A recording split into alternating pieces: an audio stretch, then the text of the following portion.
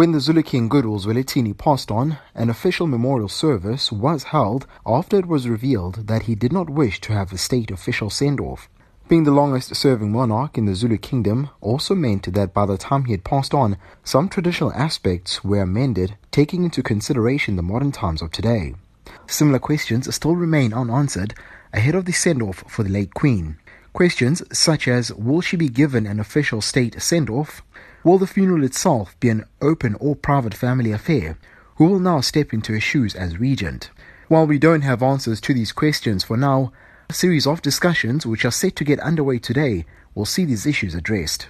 Steve Bengu, East Coast Radio Newswatch, Wakangela Royal Palace, Nongoma, Northern KZN.